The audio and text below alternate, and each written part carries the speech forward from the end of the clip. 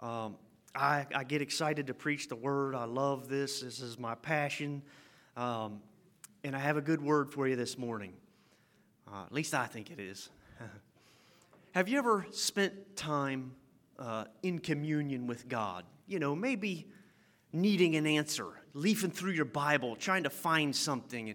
And I don't really mean just, have you ever read your Bible to just check it off the list? I know sometimes we'll fall into that. I don't mean that. You know, a lot of times us Christians can get that way, and we'll pray to check it off the list, or we'll read to check it off the list. I don't mean that. I mean really sitting down and asking the Lord to reveal Himself to you through His Word, to reveal some wisdom to you, to reveal some real knowledge, something you can take in, something you can receive, something that you can utilize in your life. Lord, teach me a truth today. Lord, I need an answer to this particular question that I'm in. You ever done that?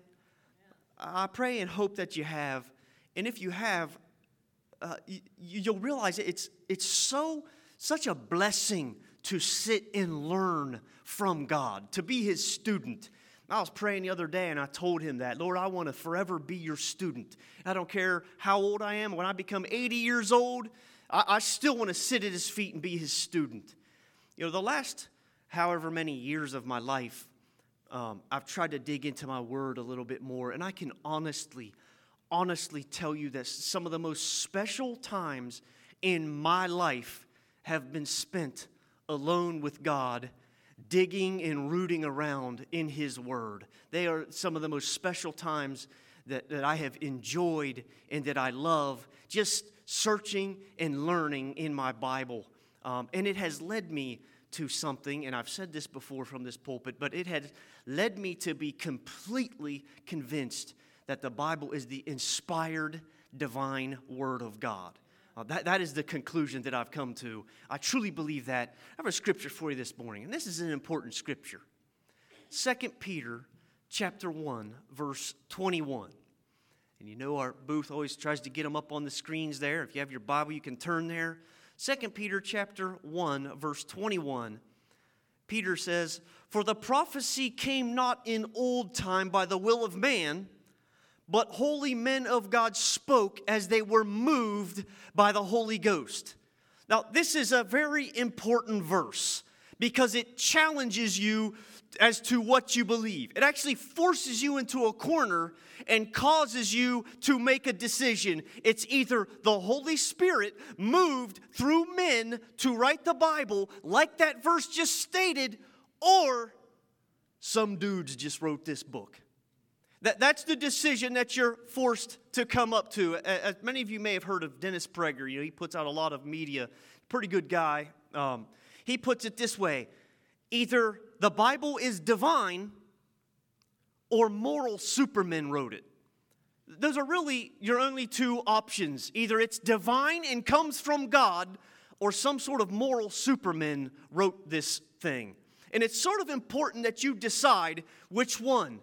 Did it come from God? Is it divine in its origins? Was it inspired by the Holy Spirit? Or just did some fellas make all this stuff up? Very important that you decide which one you believe. Did it originate with man? Or is man the medium with which God worked? What one is it? You got to decide. Is it divine? Is it from God? I mean, let's face the facts this morning, brothers and sisters. There are other religions. We know that, right? There's other religions, and some of them, they claim that their writings are divine also. They claim that their writings are the truth also. The Quran states that its writings are divinely inspired. The Book of Mormon claims that its writings are divinely inspired. Buddhism and Hinduism claim to have divine writings in their traditions as well. And then you have the Bible. What is it about this Bible that supposedly sets itself apart in its divine revelation than all those other claims of divine revelations? From all those other religious texts, there's all kinds of religious texts in this world. How do we know that we have the correct religion? Those other ones claim to be divine also. They claim to have the truth also. Are we Christians just because we live in America, and it's a pretty good chance that we're going to be Christians rather than Hindu or Buddhist? because predominantly we've always been a Christian nation? It's a good question, isn't it? You know, brothers and sisters, as it turns out, the Bible does help us to answer these questions. It does. Not a lot of people realize this, but the Bible just happens to be extremely unique among all the religious texts of the world, past and present. There is nothing like the Bible. There is nothing like Christianity, nothing at all like it. Other religions, other religious texts don't even come close to making the claims that Christianity makes. Brothers and sisters, the Bible stands alone, separate from all the other world religions.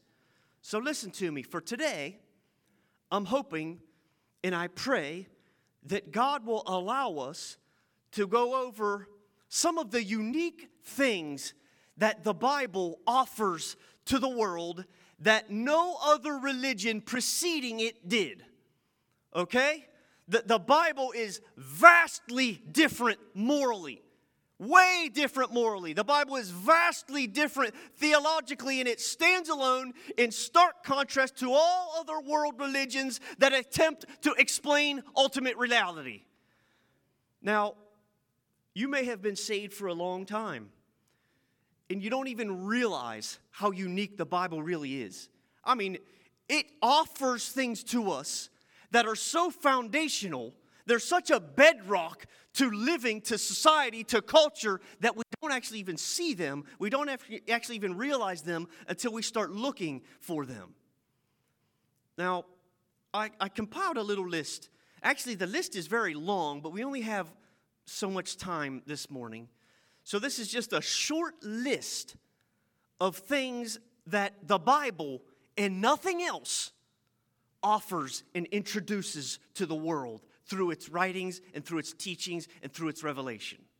Okay? So just a short little list of things that the Bible gives to the world that causes it to differentiate itself from all these other religions and all these other claims to divinity.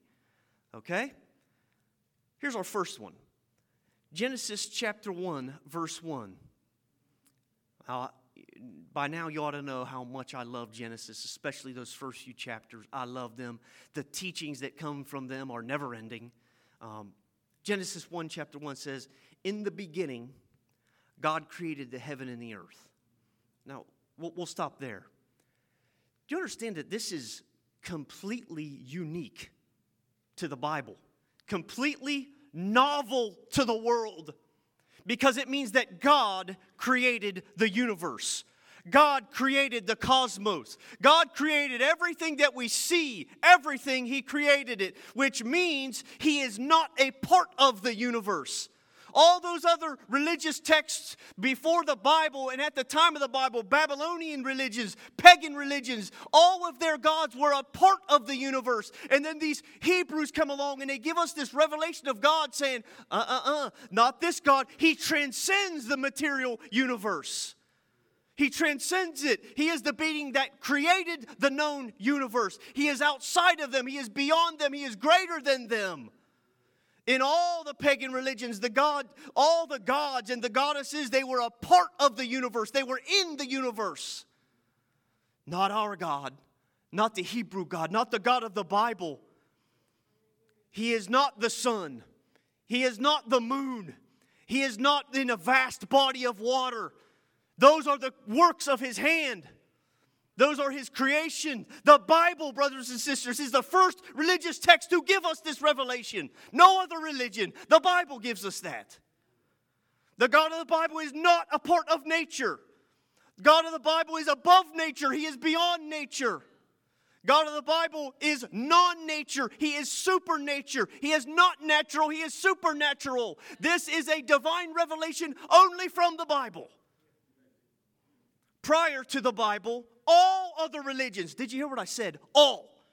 Prior to the Bible, all other religions asserted that gods or goddesses are part of the universe. They offered us sun gods. They offered us moon gods. They offered us fertility gods. They offered us lightning gods. They offered us deities of animals and so on and so forth. Thousands of years ago, the Bible comes along and turns that belief on top of its head. It presents us with a God that is beyond all of those things. Not only does the Bible introduce the world to a God that is beyond nature, it actually dethrones all those other gods. It dethrones them. We don't even see these things because they're so foundational, but it does right there in Genesis. We're going to read it here in a moment. What the Bible does is it comes out, it gives us this revelation of God who is beyond nature, and then it punches all those other gods right in the eye. Watch, listen to this. Genesis chapter 1, verse 14. Here, it says, "And God said, let there be lights in the firmament of heaven to divide the day from the night, and let them be for signs and for seasons, and for days, and for years. And let them be for lights in the firmament of the heaven to give light upon the earth. And it was so. And God made two great lights, the greater light to rule the day, and the lesser light to rule the night." You see, brothers and sisters, you got to get to verse 14 of chapter 1 to see that the God of the Bible, the Bible reveals to us, created the sun. He created the moon. He created the stars. God says, I made those celestial bodies that other people worship. I made them. That is God's way of dethroning all those other gods. While all those pagan religions worship the sun and the moon, the Bible comes along and reveals to us that all those false deities you are worshiping, they were created by this God. The God of the Bible made those things. As a matter of fact, He didn't even get around to making those things that you call gods till the fourth day. That's the Bible's way of swatting those false gods out of the way, of dethroning them. Do you see that the Bible, that's what it offers the world? A God that transcends nature, transcends the universe. That is unique to the Bible that's sitting on your lap. That is the God that emerges to us out of these pages, divine revelation. Here's our second thing that the Bible, unique, novel, the Bible offers us. Okay? It offers us a universal God. A universal God. Let me explain that. We'll read in Genesis chapter 1, verse 26. It says, "And God said, let us make man in our image, after our likeness, and let them have dominion over the fish of the sea, and over the fowl of the air, and over the cattle, and over all the earth, and over every creeping thing that creeps upon the earth. So God created man in His own image. In the image of God created He him, male and female created He them." You see, the Bible, this is the Bible's way of introducing us to a God that is a God of all people, not just specific people. The other religions, that's what they did. They were gods to just specific people. This is a universal God. God made mankind in His image. They started reproducing. We're all made in His image. All of us are little image bearers. This is a religion that is not just for one race. It is not just for one ethnic group. It's a God for all people. Someone might argue, no. Yahweh is the Hebrew God. Jehovah is for the Jews only. You know, if that's what you believe, sadly, you're mistaken, and you need to look at what's called a biblical timeline. Israel, or Jacob, doesn't even come around till centuries and centuries later, where the Jews get their name from Judah. Abraham doesn't even come around for centuries and centuries after the flood. What does all that mean? It means the story of creation is the story of us all. It's the story of all of us. It's for everyone. This God that emerges to us out of the Scriptures is God for everybody. This is the Bible's way of stating that God is a God for all people. We're all made in His image. Are you a human being? Then this is your God. This is where you came from. This is your heritage. This is your lineage. This is where you came from. The Bible is the story. It's for all of us, not just the ancient Hebrews, not just the Jewish nation. It's the story of us all. It's how we got here. In the creation account, there's no mention of Jews. There's no mention of Hebrews. Therefore, it's my story. It's your story. It's our story. It's the story of humanity. Do you understand? This comes from the Bible only, does not come from other religions. These are ideas that the Bible reveals to us. And they're so foundational, we don't even realize these things. Not only is the Bible the story of us all and for us all, but the Bible, or the God that is revealed to us in the Bible, it's the God of all people, of all nations, of every kindred, of every tongue. This God of the Bible. This is not what the pagan religions teach. It's not what they taught. Not at all. God is a God of short people. He's a God of tall people. He's a God of English-speaking people, of Spanish-speaking people. He's the God of people with dark skin. He's the God of people with light skin and everybody in between. He's the God of people from the east. He's the God of people from the west. He's the God of people from the north and from the south. God is a God to all people. This is what the Bible presents to us.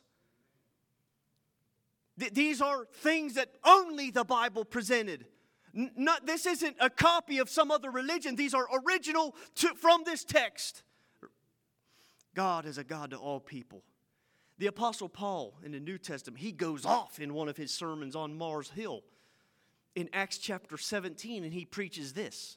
Listen, Acts chapter 17, verse 24. Apostle Paul says, he's preaching here to the Greeks.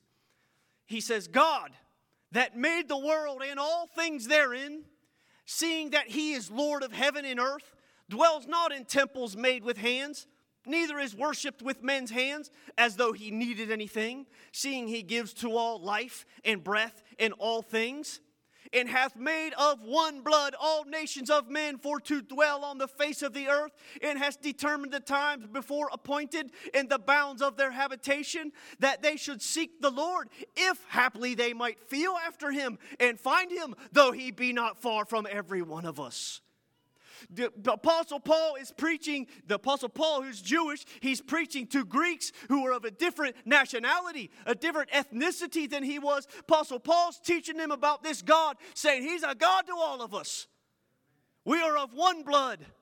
There are not different races. That is what the Bible teaches. The world tells us, oh, that's a different race. They're a different color. They're a different kind of people. That's not what the Bible teaches. What does the Bible teach? That there is one race, the human race, one blood. There is one blood. One blood, the Bible teaches. God is universal and accessible to all of us. All of us. Whosoever shall call upon the name of the Lord shall be saved. All of us are descendants of the first couple, Adam and Eve. All of us. I don't know if you remember, this is going back several years, but we did a teaching from Ken Ham. It was called Foundations or The Foundations. I can't remember. Something like that. And he got to the different races, but it was actually, I liked his phrase. He called them people groups. I like that better because people did disperse from the Tower of Babel when they settled in different geographical locations of the world. But I liked it how, these geneticists, they've kind of tried to theorize and work up these models that they believe Adam and Eve were a shade of brown. And from them, it's no problem at all to thousands of years later, here we are, and you have brown people. You have light brown people, and you have dark brown people. Not a problem for the Bible. Not a problem at all. Some of us are very light brown. Some of us are very dark brown. There actually are no white people. You ever seen a person that looks like this? Nobody looks like that. You ever seen a person that looks pitch black? No. There are very light people and there are very dark people, but every person is a shade of brown. The Bible teaches us that. Do you get that? That comes from the Word of God. Only from the Word of God. No other religion gave us that. The Bible gave us that. One blood. One race. The Bible gives this. The Bible offers this to the world. It came from the Word of God. We got to realize this stuff. The Quran wasn't written until many centuries after the New Testament was compiled. Many centuries. And I've got some issues about even how that came about. But are you starting to see how unique the Bible is? It's very unique. The things it offers, the revelation it presents, very unique. You study these things and you see what it offers the world. You see the teachings that emerge out of these scriptures, and you start to go, I think it might be inspired by the Holy Ghost. I think it might be divine, like it claims to be. The Bible teaches us that we're all made in the image of God. I can't even state to you how important that is, how foundational that is to us even today. These teachings are thousands of years old, but they come from God who changes not. We are little image bearers, every single one of us. The Bible teaches us that we have intrinsic worth because we're little image bearers. Every single person in here, every single person outside these four walls, they have this little inscription made by God on them. Even if a person is deaf, blind, confined to a wheelchair, they have no more or no less worth than a person that is whole. Why? Because they're made in the image of God. This is what the Bible teaches. This is what the Bible presents to us. That all people are created in His image. Do you understand what that statement has done throughout history? Anyone ever heard of William Wilberforce? He's kind of from Great Britain, England type area.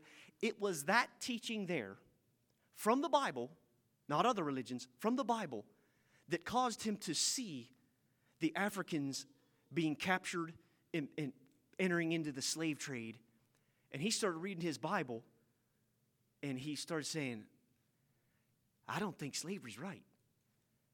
I think this is wickedness. I think I should start standing up against this.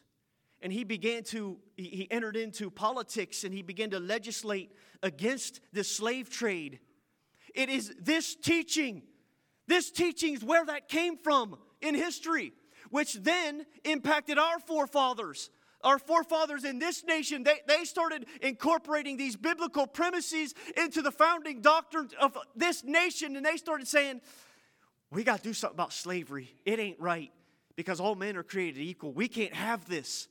Do you see what the Bible, its impact on this nation, on world history? All men are created in the image of God. All men are image bearers. Even if you're extremely talented at business, if you're extremely talented at athletics, or maybe you're the worst at business, or maybe you have zero athleticism, the Bible teaches you are still valuable. If you're too skinny, if you're overweight, you have value. Why? Because you're an image bearer. This originated with the Bible, not another religion. No other religion preceding this text offered these things, taught us these things, revealed these things. It's unique to the Word of God. And it causes me to look at it and say, I think it's divine. I think that scripture we started out with in 1 Peter, I think it was telling the truth.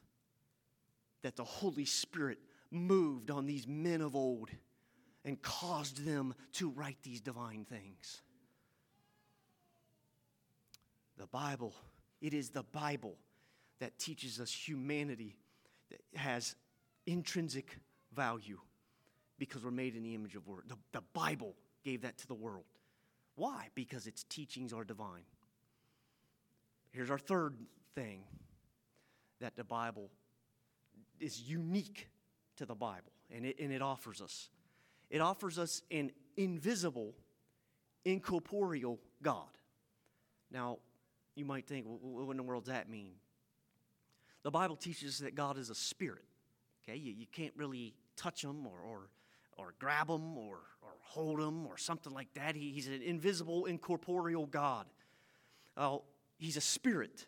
The entire Old Testament, entire Bible really is predicated on the fact that God is an eternal spiritual being. Okay, the Old Testament presupposes this fact. He's uncaused. He's beginningless. He's changeless. He's immaterial. He's timeless. He's spaceless and unimaginably powerful. And it is the Bible that introduces the world to this invisible, incorporeal God. John chapter 4, verse 24 says, God is a spirit, and they that worship him must worship him in spirit and in truth. Now you might say, okay, I believe you. God's a spirit. You know, we know his presence is here this morning, but I can't point it out to you. I can't grab him and hand him to you. He's a spiritual deity, spiritual God. Okay, I'll give you that, but what's that mean? Like, what's the significance of that? Well, turns out it has some pretty serious implications. Very serious implications. Because do you know what that means? It means that there is, in fact, an unseen spiritual world that exists. That's what it means. There is more to life than just the physical things that we see. That's what it offers to us. That's what this Bible offers to us. There is another aspect to life that is intangible. There is more to life than just the short 80 years you may have on this planet of accumulating stuff. There's more to it than that. That's what the Bible offers us. Life consists of more than just the stuff. There are things like justice that exist. There are things like love. There are things like morality. There are things like peace.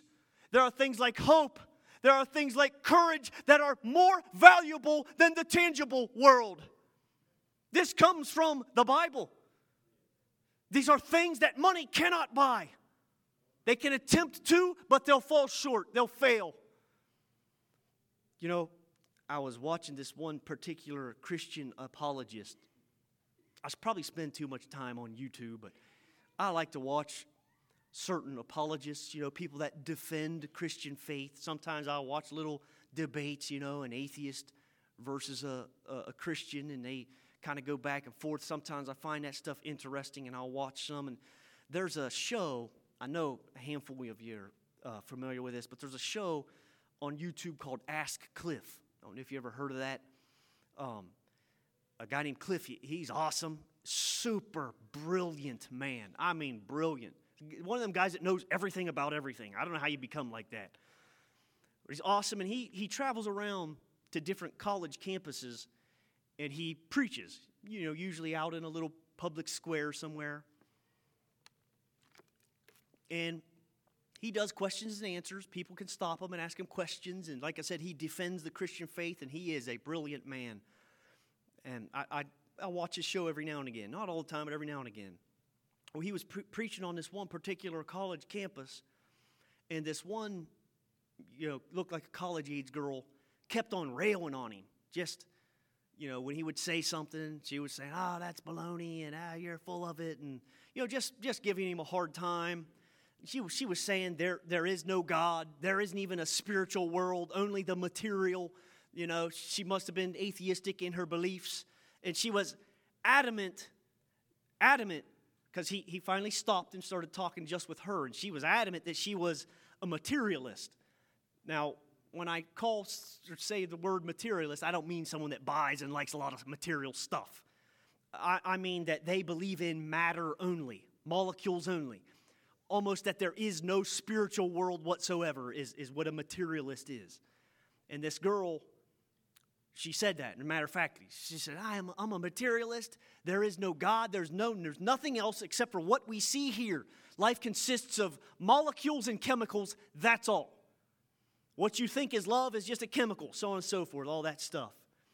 So Cliff, as nice as he could be, said, young lady, hang on, just let me ask you a question here and give me an honest answer. And he said, what is the most important thing in your life? And he said, be honest with me. And she kind of thought for a minute, and she responded and said, it's my family, my loved ones. So Cliff responded to her and said, so you're saying your relationships to those people are what is the most important thing in your life? She said, yeah. He said, do you know what you just did? You're not a materialist. Because you just said that the most important thing in your life is something intangible and immaterial. It's those relationships. It's the love that you have for your family, for your friends. Brothers and sisters, do you see the importance of the divine things that the Bible offers to the world? These things are divine. They're not just some dudes wrote some stuff down that sound pretty good. They're divine. They've had an unreal impact on world history. No other book has been printed like the Bible has. No book has even come close to outselling the Bible. Man, it's so important, the divine things that only the Bible offers the world. Now, there are many, many, many more things that the Bible, is unique to the Bible, but obviously we don't have time for them. We only just kind of went over 3 today, actually. We didn't even get time to discuss the 10 Commandments and the impact that they've had on the world and what the 10 Commandments offer the world. We didn't even get time to discuss the implications of the Bible presenting a moral God to the world, a God that is moral and good. All other gods, listen to me now, all other gods, all of them prior to the Bible were capricious, cruel gods and goddesses. The gods of paganism, so on and so forth. We didn't even get a chance to discuss the ramifications of the Bible presenting a personal God to the world. That's unique to the Bible too. He's a personal God. We didn't even get time to discuss the ramifications of a non-sexual God to the world. Do you understand that? The God of the Bible is desexualized. He's not a sexual being. All other religions, these gods and goddesses were extremely sexual. Matter of fact, you see all kinds of sexual practices even all throughout religious history in some of these other religions because that's a part of their religion. Not the God of the Bible. Do you see how it's so different? You're comparing apples with oranges when you try to line the Bible up with other religions. Just apples and oranges. So we don't have time to discuss all those things, but we do have time for one more thing. One more unique thing that only the Bible offers. His name is Jesus. Now, in all honesty, technically speaking, Jesus is not unique to the Bible. You say, what do you mean? Well, for example, he is written about in the Quran. He is written about in other religious texts. But the Lord Jesus is original to the Bible. Those other ones are just trying to swipe a piece of him. He's predicted in the Old Testament and presented to us in the New Testament. Now, Jesus is God's salvation plan since before the foundations of the world. I can't begin to cover the topic of Christ whatsoever, but I want to look at one little tiny thing that only the Jesus of the Bible offers to the world. That's only unique to this Christian Bible. Little thing called salvation through forgiveness of sins. I know, you might say it. You would think it would be so much more technical than that.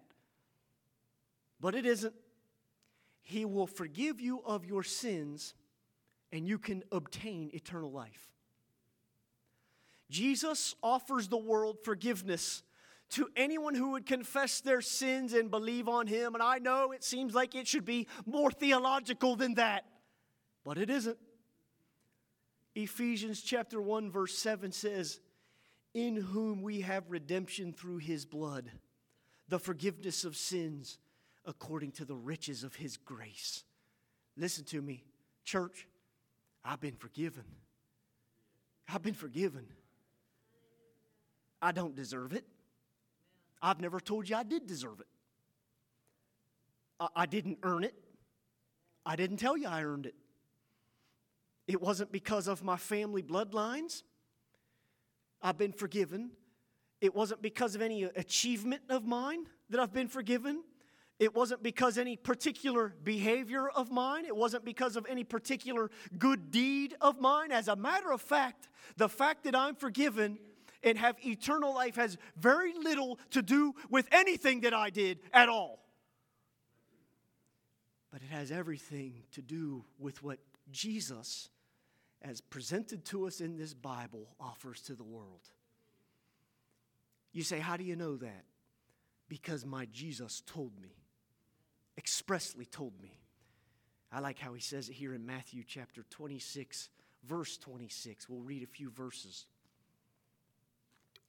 If I can invite the band to make their way back. Don't tune out on me just yet, church. It's got a little bit more.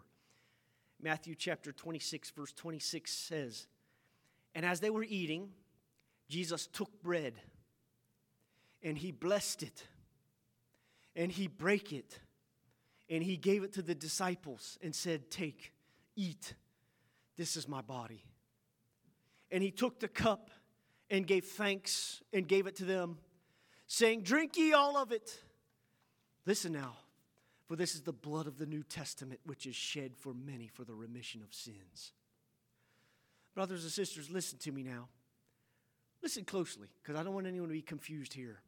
I mean no disrespect towards other religions. It's not my place to come up here and poke fun at them and make fun at them and be disrespectful. I mean no disrespect to other religions. But I'm not Hindu this morning because I'm not good enough to be Hindu. I'm not Buddhist this morning because I'm not good enough to be Buddhist. I'm not Islamic because I'm not good enough to be Islamic. I wouldn't be able to keep those religions and all their rules. It wouldn't work out very well for me if I was one of them. They teach that you must do good and you must be good in this life, and at the end of it, you might possibly, maybe be able to attain some type of good afterlife or some type of good reincarnation or some type of nirvana of some type based on your merit. I wouldn't do good in a religion like that. It wouldn't fare very well for me. I wouldn't make it. I'd be reincarnated as a toad or a lizard or something like that under their religion. They're not for me, church. They ain't for me. Christianity's the religion for me. Why? Because I know I need forgiveness of my sins. I need the blood of a sinless lamb that cleanses me from all of my iniquities, because my flesh resists him at every step. I mess up. I want to do good. I try to do good. I do my best, but I keep messing up. I need forgiven. And only Jesus of the Bible offers that. Only Jesus of the Bible offers me what I need. What is it that you need? I need a substitute. I need a substitute to pay a sin debt for iniquities that I incurred that will satisfy the justice of a holy God. Only Jesus of the Bible offers that. Brothers and sisters, stand to your feet this morning. Hallelujah. Listen to me, there is no other belief system that can give you that. There is no other belief system. There is no other religious text that can give you that. None else can give you that. John 3:36 says, he that believes on the Son has everlasting life. Can anyone say amen to that this morning? Hallelujah. Listen to me now. If you are here this morning and you do not know Jesus, this man that I tell you about that emerges out of this text to us this morning, I encourage you, come and know him. Come and get me. Come and get Pastor Joe. Come and find Les. Come and find Daryl. There's plenty of people that will pray for you and that will introduce you to this man that comes to us out of the Old and the New Testament. His name is Jesus Christ. You won't find him in any other religious text. Only he can offer you redemption through his blood that he gave on the cross of Calvary. Church, these altars are open. Come and seek him. Let's worship. Hallelujah. Amen.